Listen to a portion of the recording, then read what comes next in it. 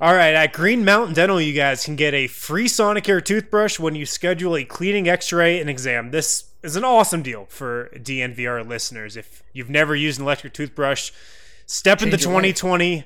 It will change your life, lead to a healthier mouth, lead to healthier teeth, probably save you money in the long run. You won't have to pay to get so much dental work done.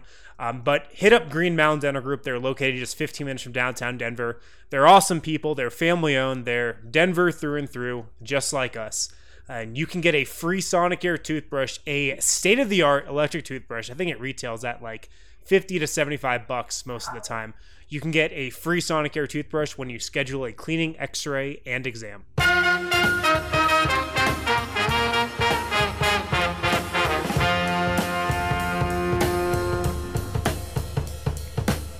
What is up, everybody, and welcome to the DNVR Nuggets podcast. I'm your host, Adam Myers, and I'm joined by an all-star cast. Actually, it's the same cast, but it's the all-star. It's like the Atlanta Hawks of 2016. Collectively, they're all pretty good. Couldn't quite get it done. Collectively, it's an all-star. Well, this is like the biggest backhanded compliment. So we have a shelf life of like 3 years. We'll have some great moments, but won't be looked back on fondly, that's for sure. Never. We are the punchline, actually, of a lot of jokes. No, I got D-Line. What's up, guys? Here I am. I guess I'm Paul Millsap. Who am I? Jeff Teague. No, he's definitely DeMar. He's definitely DeMar. I'll take it. But we do have Jeff Teague over here and Brendan Vogt. Actually, Monday. For real. So nice to talk to you guys on this Monday. Does anyone get that joke? Nothing. No. I don't. I got the man with the wind in his hair, though, over here, Harrison Wind. What's going on, brother? What's going on, guys? Want to remind you guys, we are presented by DraftKings, and with the code DNVR, you can still get that new user sign-up where you bet $1 to win $100. Just a can't-miss offer from DraftKings on an NFL game. How is DraftKings making money? They keep doing these crazy doesn't make deals any every sense. week, and it's like, it doesn't make any sense. Like, you just bet $1 on, like, I don't know, Chiefs are favored by 4 touchdowns. No. Like, I'll take that. I know how they're making crazy. money. If you guys didn't take advantage of that, I don't know what to tell you. I know how they make money. I don't think I've won a bet since the NBA season, for me, effectively ended. Like, I haven't won a single NFL bet. Yeah. You should have bet on the Ripper. My guy, the Ripper, man. I'm telling you, he's pretending to believe in the Ripper is my favorite. Like, I almost enjoy tweeting through Broncos games more than Nuggets games because it's like my opinions don't have to carry any weight. No. In fact, like, people appreciate how woefully ill-informed they are, and it's fantastic. You're just like full RK. You're just sitting at home in black shorts with a whiskey. Yeah, 100%. This is my guy. This is my guy, the Ripper. It was an impressive double down because I'm not even sure if he's going to start the next week. But it was a hell of a ride for 1 week. This is like when Skip Bayless was all about Tim Tebow, and it's like, he can't lose if he doesn't play. Like, he can just be like, well, they didn't play him, ergo I was right. Sure. Anyway, we're not going to talk about the Broncos. We've exceeded our annual allotment of Denver Broncos talk on this pod. Apologies to those that don't enjoy us for our Broncos coverage, but we do have some interesting stuff today. We're going to talk about the exit interviews, Michael Malone and Tim Connelly and Calvin Booth. We got to do exit interviews there and to hear from those guys. They had some interesting things to say. But then we're also going to talk about the NBA Finals. Like, I know enough time, I think, has passed. I think so. What do you guys think? Is enough time passed where people are, like, capable of talking about the playoffs that continued beyond our own existence? Eric, you speak for the fan. What do you think? Yeah, I mean, the NBA as an institution, I sort of lost faith in, and but I've slowly been, letting time heal my wounds. They're still pretty gaping, if I'm being honest, but now that the Heat have won a game and are threatened to make it an actual series, I think I may actually tune back in. But I was feeling very sour. But, I think that's kind of just my general nature anyway. Well, this is why I bring it up, though, is because I think it is important to talk about the finals that are happening because they pertain to the Denver Nuggets. And one of the things I want to ask is, were the Denver Nuggets the second best team in the league? Do they have a legitimate shot at saying that, where can we, now that all the cards are kind of fallen, where can we say they belong here? How can we contextualize that? But first, before we get there in segments 2 and 3, I want to start with these exit interviews, because this was unlike a typical season. When it ends, you go down to Pepsi Center, the guys clean out their lockers, and they all talk to you one-on-one, face-to-face, and they take questions, including Tim Connelly. We did Zoom calls, and we only did them with the coach and with the front office. Let's start with the front office, Harrison.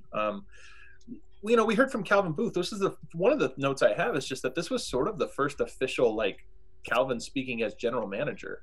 So it was kind of noteworthy in that regard. Well, I felt like one of the big themes, and it's always tough in these things to decipher, how honest these guys are being and how much they're just kind of towing the company line. They don't want to say too much. They don't want to tip their hand too much. But both Calvin Booth and Tim Connelly came out and said pretty directly, yes, we've been doing this continuity thing over the last couple of years. We want to bring back as many guys as possible. We want to bring back a majority of the roster.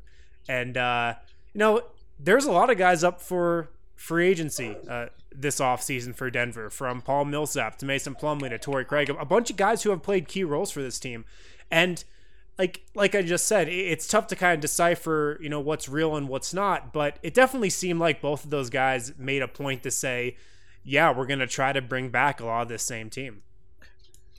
I think for years now, it's sort of been it's clearly not broke. So we're not in any sort of rush to fix it, I think, tone to these exit interviews, which you could take, different perspectives on. If you were a team like maybe the Sixers or the Clippers or something, and you really feel like you hit a ceiling you should have broken through, you're like, things need to change. What are you guys talking about? This is complacency. But Denver has a leg to stand on because win total improves, second round, Western Conference Finals. If they choose to bring everyone back, even if you're a fan and you prefer to see something different, you can't really get too indignant about it. They do. They have a leg to stand on. So it's interesting that you say this. I want to get Eric's perspective on this, but I'm reading a lot of articles this last couple of days, or seeing a lot of tweets about people saying that's not the case. That Denver is banked on continuity, but they can no longer. And so it's a real question. Nobody knows the answer to that until it's done, and then you say, well, they should have done it the other way. But Eric, what do you think about that idea of just stay the course? There's no, every team adds pieces on the 8th and 9th best guys are going to change. Do you really think Denver is okay running it back? Well, what does running it back mean? Does that mean re-signing Paul Millsap? Does that mean there are guys that they have to make a decision on one way or the other, and Jeremy Grant, Torrey Craig, Mason Plumlee, Paul Millsap, that would be the majority. If it's literally the exact same starting lineup, and then the bench sort of looks largely the same. I don't know. It is really interesting. It felt like the Nuggets did plateau a little bit, but it also felt like they were ascending at the same time. So good. Such a good point. There were Jokic and Murray hit a new level, and everybody else. Grant. It's his first season, so we can't really say if he got better, or at least I can't. I don't know how the rest of his career has looked, quite frankly. But those two players got so much better, and then everybody else was just kind of exactly what you expected. Paul Millsap got demonstratively worse as the playoffs went on. I wouldn't be that stoked if we paid Paul Millsap to come back, to be honest. But yeah, I don't know. It really does feel like this team just needs to find those little edge players, because then we have the concept of Michael Porter Jr. getting better this next year. What does that actually mean? But is Gary Harris and Will Barton, are they edge players, or are they something more than that? That's a great question. Will Barton is the most intriguing, the most confusing part of that entire puzzle, because you just have no idea how he fits into what the Nuggets transformed into as the playoffs went on. Right.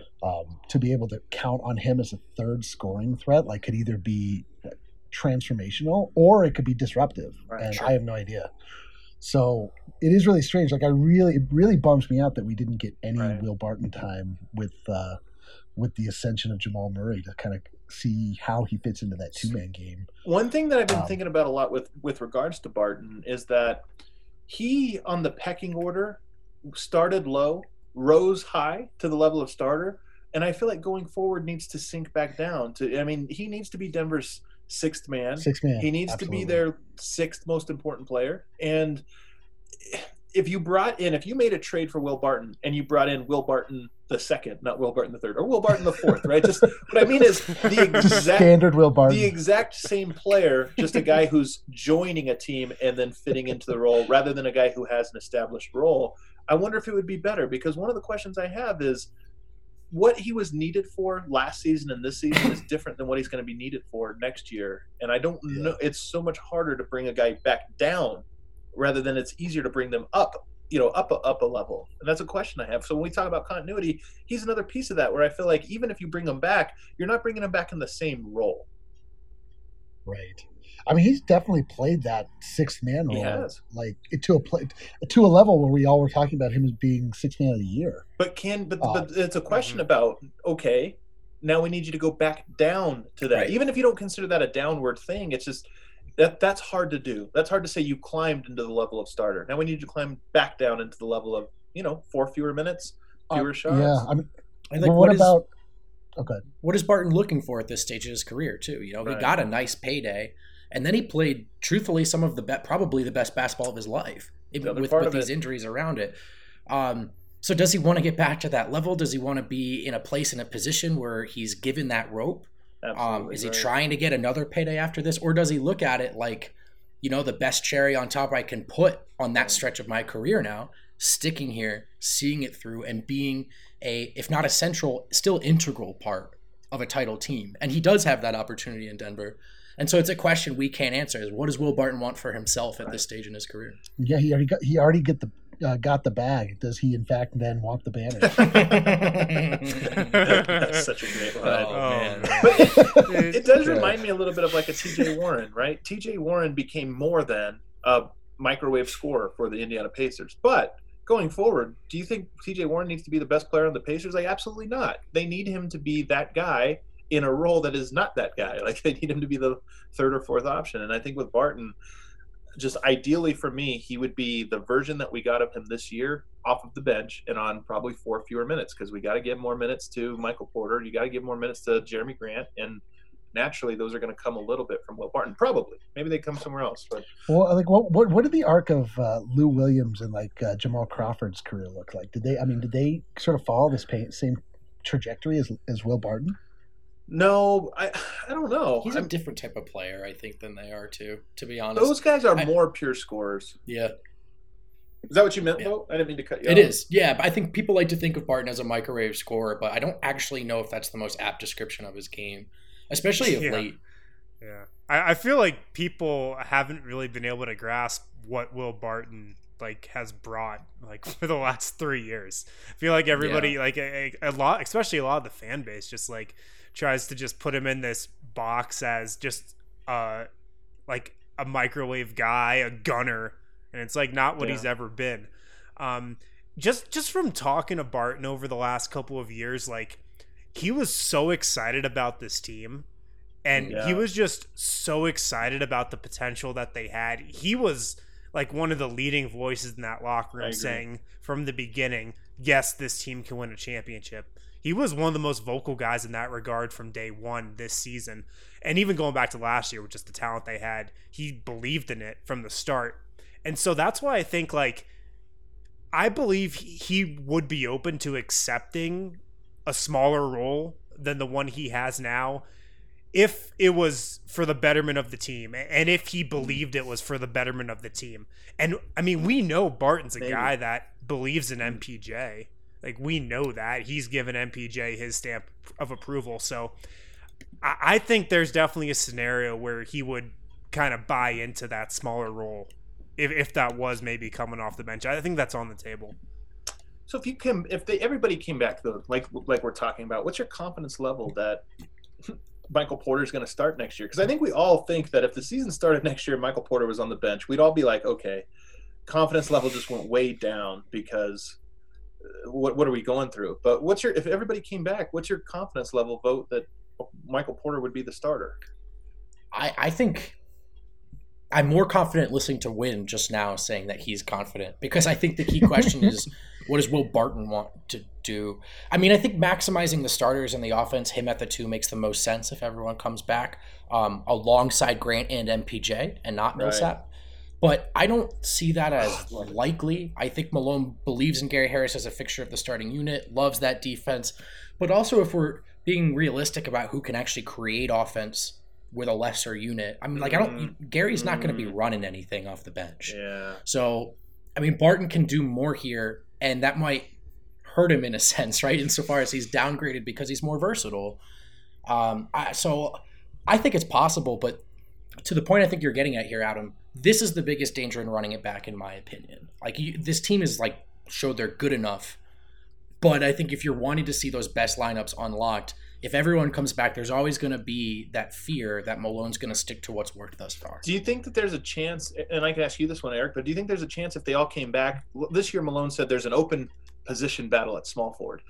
Are we going to do this again? The small forward competition? But here's what I was wondering is, do you think it would be there's a open training camp competition at shooting guard and small forward? So we don't know, Barton maybe wins one battle but not the other. I don't know. Do you think that's how it would play out, Eric? Because, again, that was uncomfortable to start the year when Barton was laughing about, I didn't know, I didn't hear. That was uncomfortable.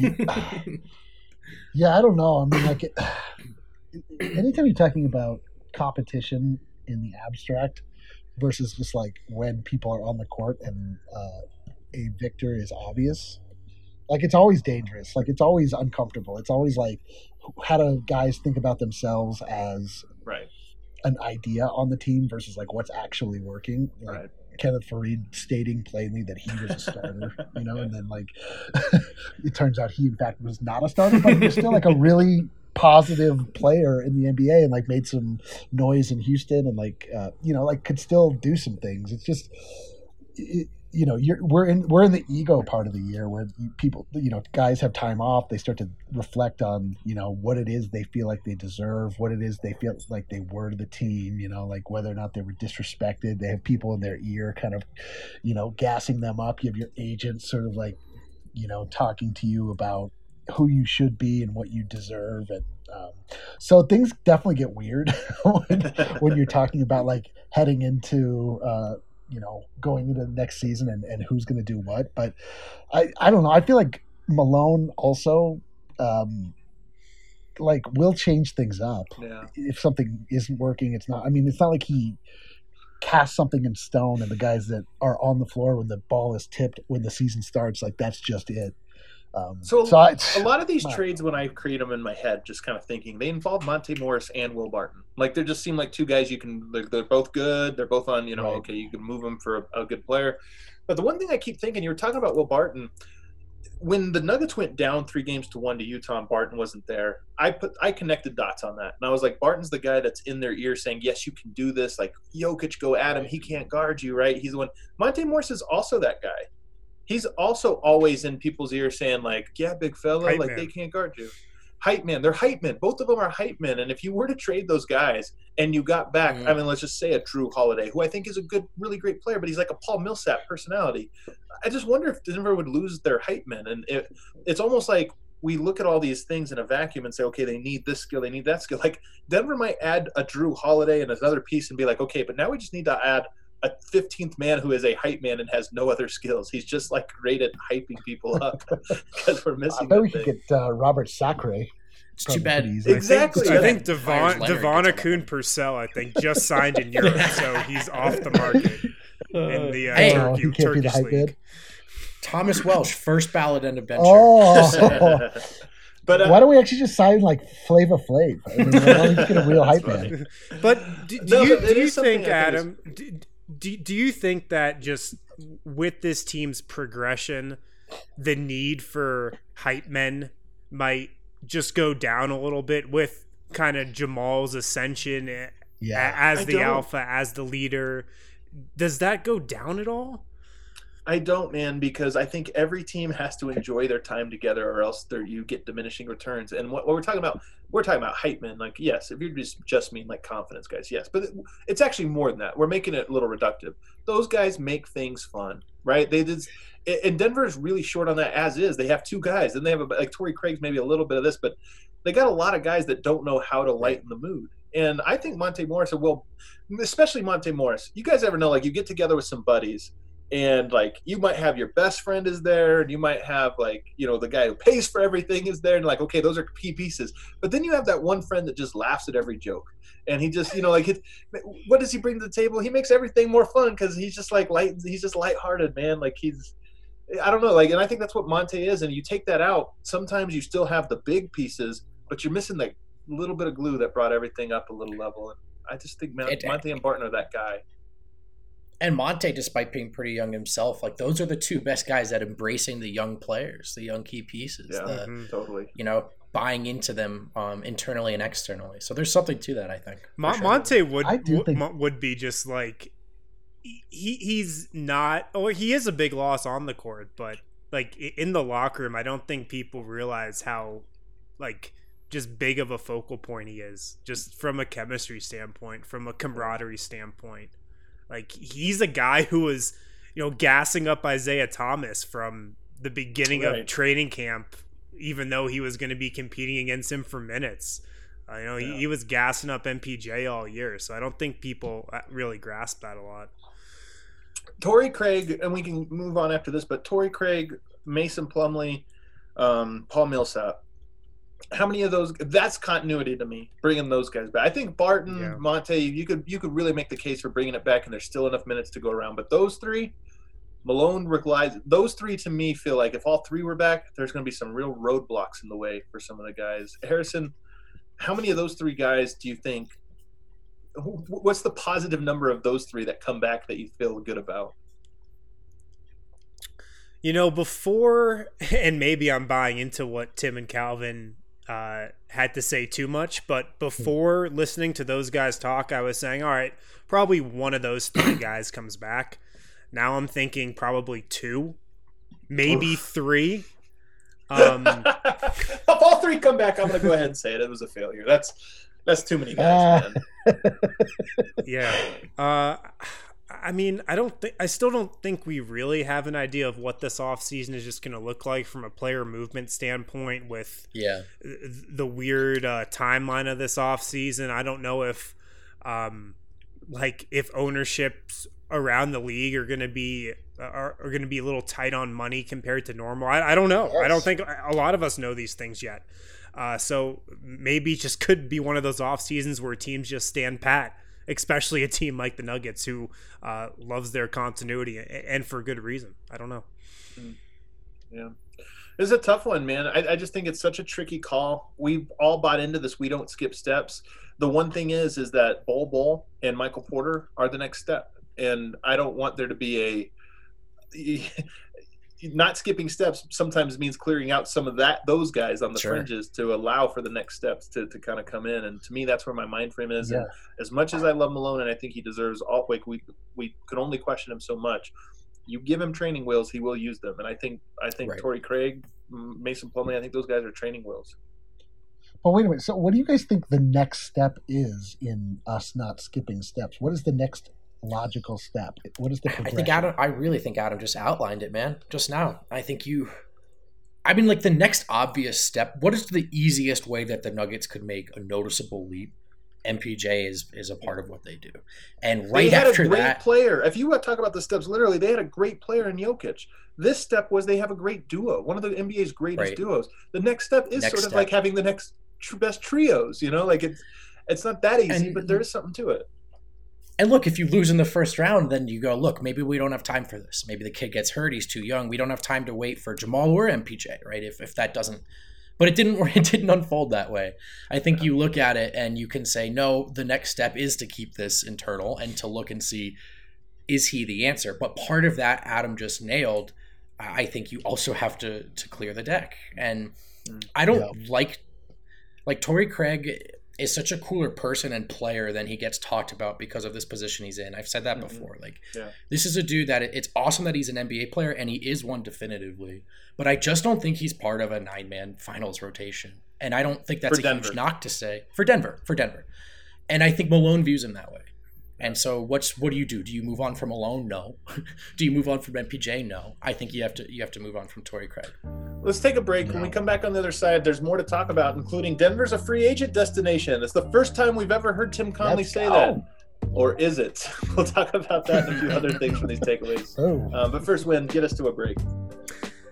Yeah, guys, if you're looking to pick up some Breck brews this weekend, check out the Palisade Peach. And I think I said it on last week's show, but this beer from Breck Brew should come with like a warning label because Palisade Peach goes down super smooth. We've had them stocked in the DNVR bar and upstairs in our office area. And yes, can confirm they go down smooth. So check those out from Breck Brew. If you don't know where to get Breck Brew, where you're located, just check out the Breck Brew beer locator on their website. You'll be able to track down all the Palisade Peaches you can handle.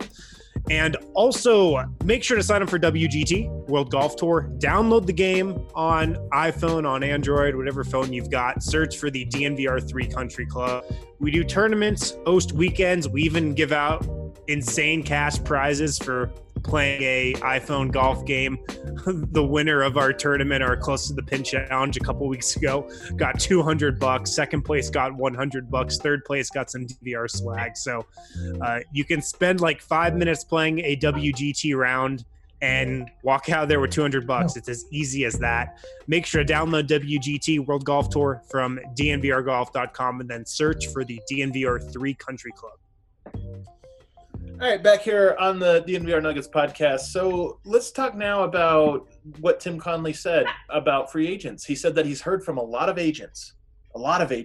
They've called and said maybe 2 years ago, 3 years ago, they didn't want to keep my client away from Denver, but now they're calling him and saying, hey, would love to play there.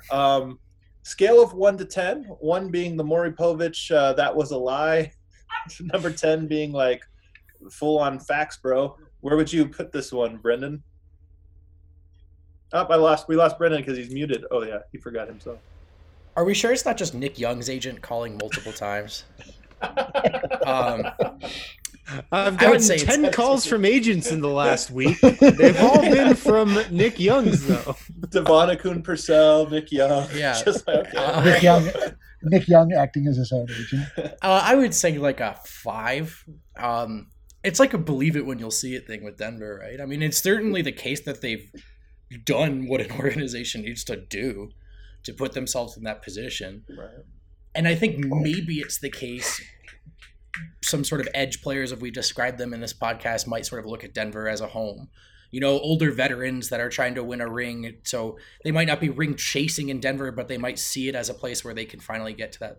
But I mean, no, I don't think top tier free agents or even second tier free agents are going to look at Denver. But third tier, got him. Yeah, I mean, look, they signed Paul third Millsap. tier free agent. Third tier is going to be like maybe Jay Crowder. Yeah, maybe Jay Crowder. Well, let's be fair. Last time he said that, they did sign Paul Millsap, who at the time was considered a second tier free agent, right? First tier free agent. So, but it's going to be guys who are it was the money on that timeline, right? And sort of near the end of their careers. They're not going to be getting guys in their prime. Harrison?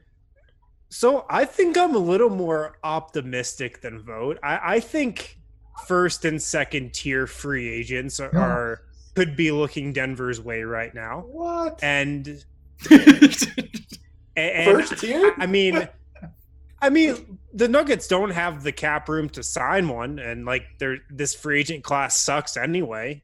Sure. So I don't think it's really applicable this year. What tier is Gordon Hayward? In this class? Yeah. Well, no, just in general. Like, I mean, if Denver signed Gordon Hayward as a free agent, would you be like, we got a first tier? I'd say. Yeah, it's a second tier. I'd say he's second tier.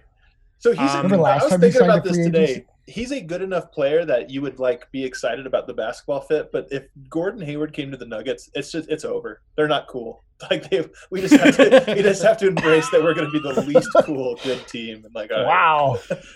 I hope Gordon's not listening. I hope he is, because I don't like Gordon Hayward. Not a fan. Out of the club. You hope I'm he's just saying, listening out of the club. out of the club. so that he knows you don't like it. No, Uh, but Just knock his mic over. so I mean, Tim said something similar to this in 2017. That I sent you guys the tweet when Jokic was kind of coming alive. He had a similar quote that said, "Yeah, I'm getting calls from agents saying they want their guys here." So it's definitely the Jokic effect. But man, you guys really don't think that Denver has risen up the free agent power rankings at all? Really? I do. I think they have. I think they have. Yo, this is what I was asking earlier with what you guys view as the next step, because I have always viewed the steps as you get good enough to the point where you sort of hit where the Nuggets are, like you are contending but not quite over the top, and then you get that next free agent to come and take you to that next level in the same way that Iguodala, the Mole, abandoned Denver and went to Golden State, and he pushed them to that next level. Like, Right. I don't think it's at all. I mean, I've been saying this for years. I don't think it's at all unreasonable to think that players will start to look at Denver. If they are a legitimate contender every year, that changes everything. I mean, like there's teams that fall in and out of favor that don't happen to be located in Los Angeles. As like sort of the hot spot for NBA free agents to go all the time. And, Denver's star as a city is rising, and they're becoming more like, it's not uncommon at all to hear players, current and former, talk about how much they would enjoy playing with Nikola Jokic, like a player that really can highlight what they do and make them better. And it's not just coming in and like just having to try to fight to get yours. Yeah, but I mean, like, you look at the last two like big guys, like LeBron did not choose LA because of the basketball situation. Maybe one that he could have built there, but not the one that was built prior to his arrival. Oh, for sure. And Kawhi arrived to a great situation in the Clippers and then gutted it immediately. And like, I think he was there for a lot of other stuff, and I think he felt like that was an organization where he could be the leader both on and off the court. And not in that way you're hoping for.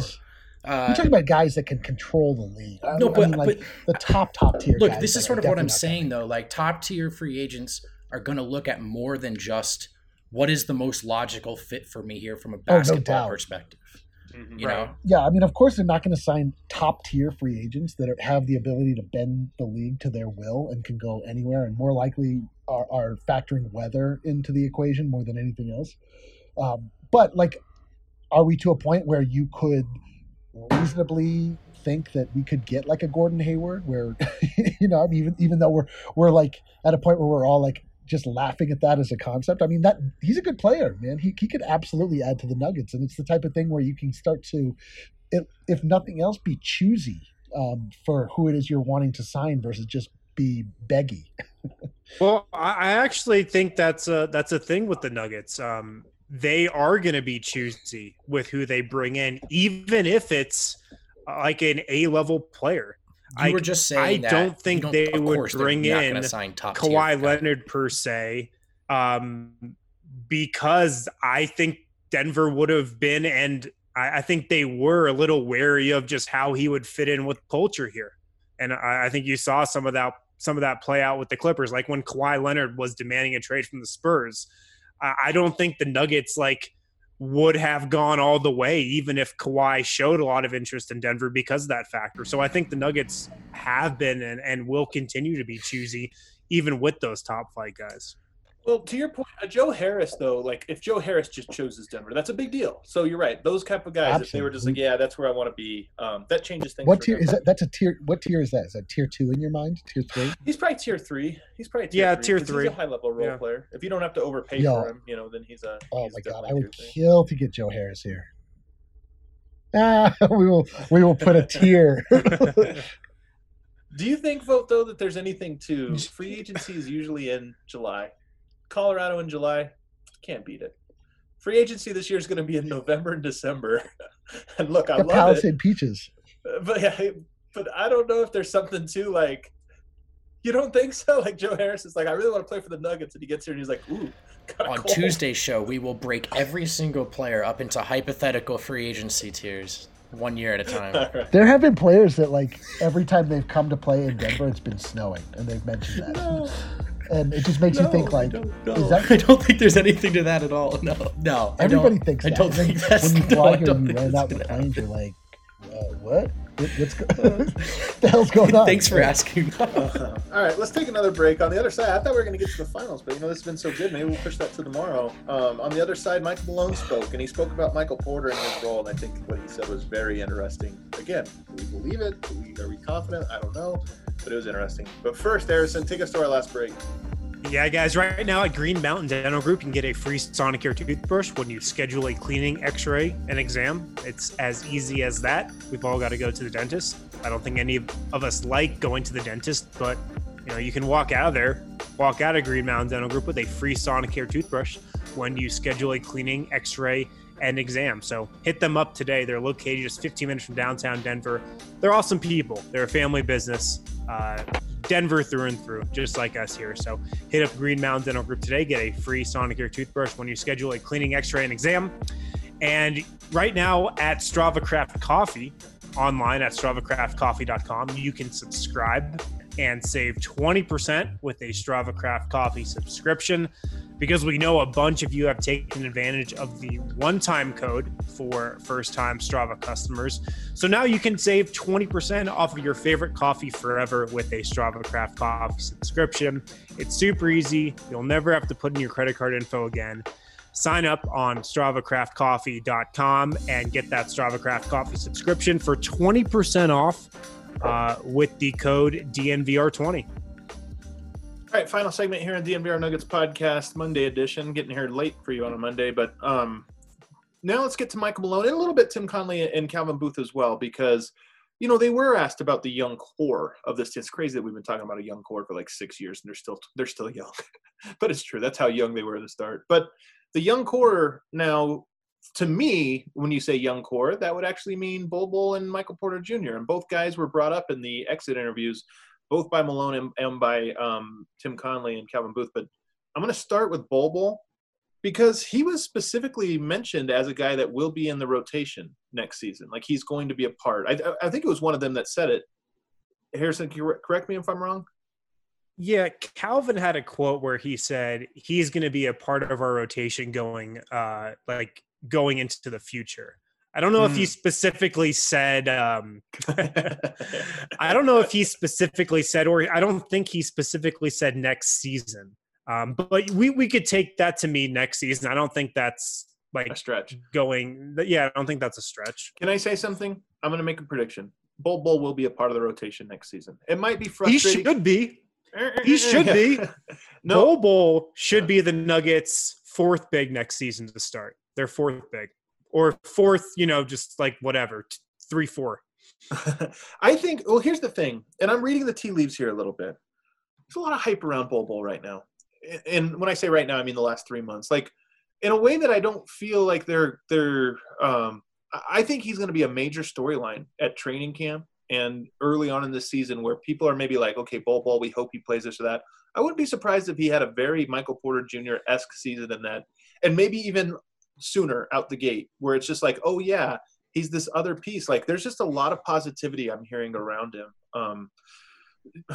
Just hearing that, Eric, I know you're just giving us the fan perspective, but hearing that, if I tell you that I hear there's buzz around Bol Bol, and especially about him being a piece next year, does that change the way you think about roster construction?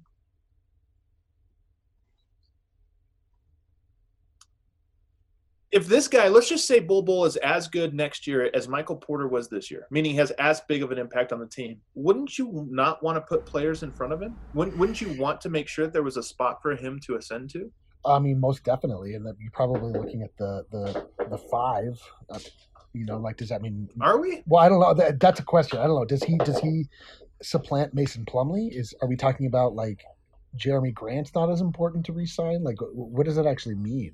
Or is he just sort of like he comes in and he's sort of a mop up? I mean, I have no idea. All I know is that like the nice thing about Bol Bol versus Michael Porter is that we actually saw him play going into the season. Right. And so it's not just like all theory, and we're not just worried about medicals and stuff like that.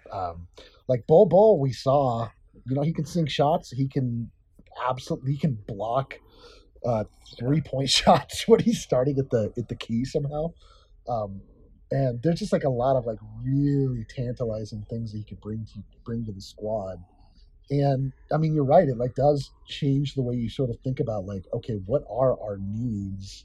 What if we are thinking about players we need to retain versus players we need to bring in? I mean, the front office has just provided us with like just a nonstop flow of like these really interesting players that can absolutely bring something to the squad. And now it's just like, now you start to think about like, okay, what does that fit actually look like? Like where does he slide in? Like what role could he play if everything falls like you want it to? But I mean, my God, like this is just like why the Nuggets are just the most interesting team to think about. It's just there's just like so many awesome elements that if they come together in the right way, like, I mean, what did I say the other day? It's like a team of folk heroes, and like there's just more and more. Like every one of these players is interesting in their own right. They're not. Yeah, Bol's more of an urban legend than a folk hero. It's just like totally. You know what? But Michael Porter Jr. was an urban legend 12 months ago because when we went back, we all said this sometime in January where we thought like we always talked about this team winning a championship, and then it was almost like, well, it's hard to imagine them doing that now without Michael Porter. But when we were talking about this a year ago, we envisioned it. We just didn't envision Porter as part of it. Do you think we'll be? Yes. Well, this is a question for you. Do you think we'll be at a point, whenever the next season ends, where it'll be hard for us to imagine this Nuggets team without Bol Bol? Where we're like, oh yeah, like we thought this team was good before he was even a part of the equation. I would say if the Nuggets are on the brightest timeline, this is what it would have looked like to this point. For them to stay on that timeline, we would be having this conversation that you just outlined next year. And it's is Bol Bol part of this the way we all feel MPJ is? Because watching the Lakers, thinking about that Golden State run, like it's not necessarily small or tall ball. It's about creating mismatches, right? And mismatched nightmares. And I think like right now the Nuggets are capable of that because MPJ might be like a 7-foot tall Klay Thompson. Jokic is a 7-foot tall point guard. But the piece that sort of like why we've described him as the dynasty piece or that 2013 Warriors piece, if Bol Bol hits, then you start thinking about the Nuggets as being able to roll out potentially one of those lineups that changes basketball, that other teams are chasing. And so, look, it's a pipe dream, but that's sort of the crazy thing about already having this dude on the roster. With his talent level, it is in fact on the table. Yeah. Can I be the Debbie Downer for a second? I hate to, but so the season's probably going to be short next year, right? It's probably going to be closer to like a 60-game season than an 82-game season. Yeah. So if Bol is going to crack into this thing, he's not going to have 82 games to do it. He's going to have a shortened runway to do it before the playoffs. But with more back-to-backs, right, with more like 3 and 4 nights, if like they play that could be a chance for him to get on the floor more. And I mean, look, I said this when we talked about Bol last week, but like the first bullet point on like the Nuggets to-do list for next season is MPJ. I don't see why number 2 can't be Bol Bol. You already know everything about everybody else on this roster, maybe outside of like PJ Dozier. Like you know everything about everyone else. So he's intriguing. I hope that next year becomes the year of Bol Bol because I think this year was the year of Murray. But Michael Porter was very much the storyline, and it kept this season fresh throughout the regular season. If next year the ascension of Michael Porter alongside the like debut of Bol Bol as a piece, it would just be like you almost don't even care about wins and losses. You're just gonna like, man, this is so fun. Like Jokic and Murray are an afterthought, and those were like they're 2 of our favorite players ever, and they're just icing on the cake at this point in terms of entertainment value. God, I can't believe this season's been over for like 2 weeks or whatever, and it feels like it's been 2 years. And you just saying those things, like I can't wait for it to start again, even though I have no idea. I have no idea when that's going to be. No clue. I would love if next year there was like a little bit of a MPJ and Bol Bol like versus Jokic and Murray in a fun way, where it was almost like you felt like there was this cool like first wave, second wave, what comes together beautifully, but at practice it's all about them going head to head, and you create this cool thing, and it's like you maybe either Or the rotation shook out in a way where it's like we get like tons of minutes of Jokic and Murray because the bench can be carried by MPJ and Bol, and you're just like, oh, this is great. You have like, wouldn't you love that? like, Wouldn't you love to just watch Michael Porter Jr. be like, check ball, ho, and throw the ball at Jokic like every. Yeah, and Jokic just like gives him this blank like, stare. here, like, what? Dude, what? I love it. All right, well, this was a fun show, guys. Thanks for tuning in. We're going to be back again, of course, all week, every week, all year long with all kinds of cool stuff. And we should put a little promo out Friday. The triumphant return of the DNVR show, noon on Friday, including an update. Breaking news. The homie Miroslav is going to be giving a live, or no, I guess not a live report, a real report from Sombor, in which he has been hiding in the bushes outside of Jokic's favorite coffee shops and beer joints. Only half kidding. I wish I were joking. Yeah. It's true though. He's actually been like, so he's got his camouflage on, and so we're gonna have some real updates. Yeah, make sure to tune in Friday because it might be the last time we hear from him before he mysteriously vanishes. At what I point can't do we wait have for to? the DNVR show. At what point do we have to refer to him as the correspondent Miroslav? The correspondent. I think he's already there. Okay, you're cool. right. Yeah. Thanks for tuning in, everybody. We're going to be back again tomorrow. We'll see you then.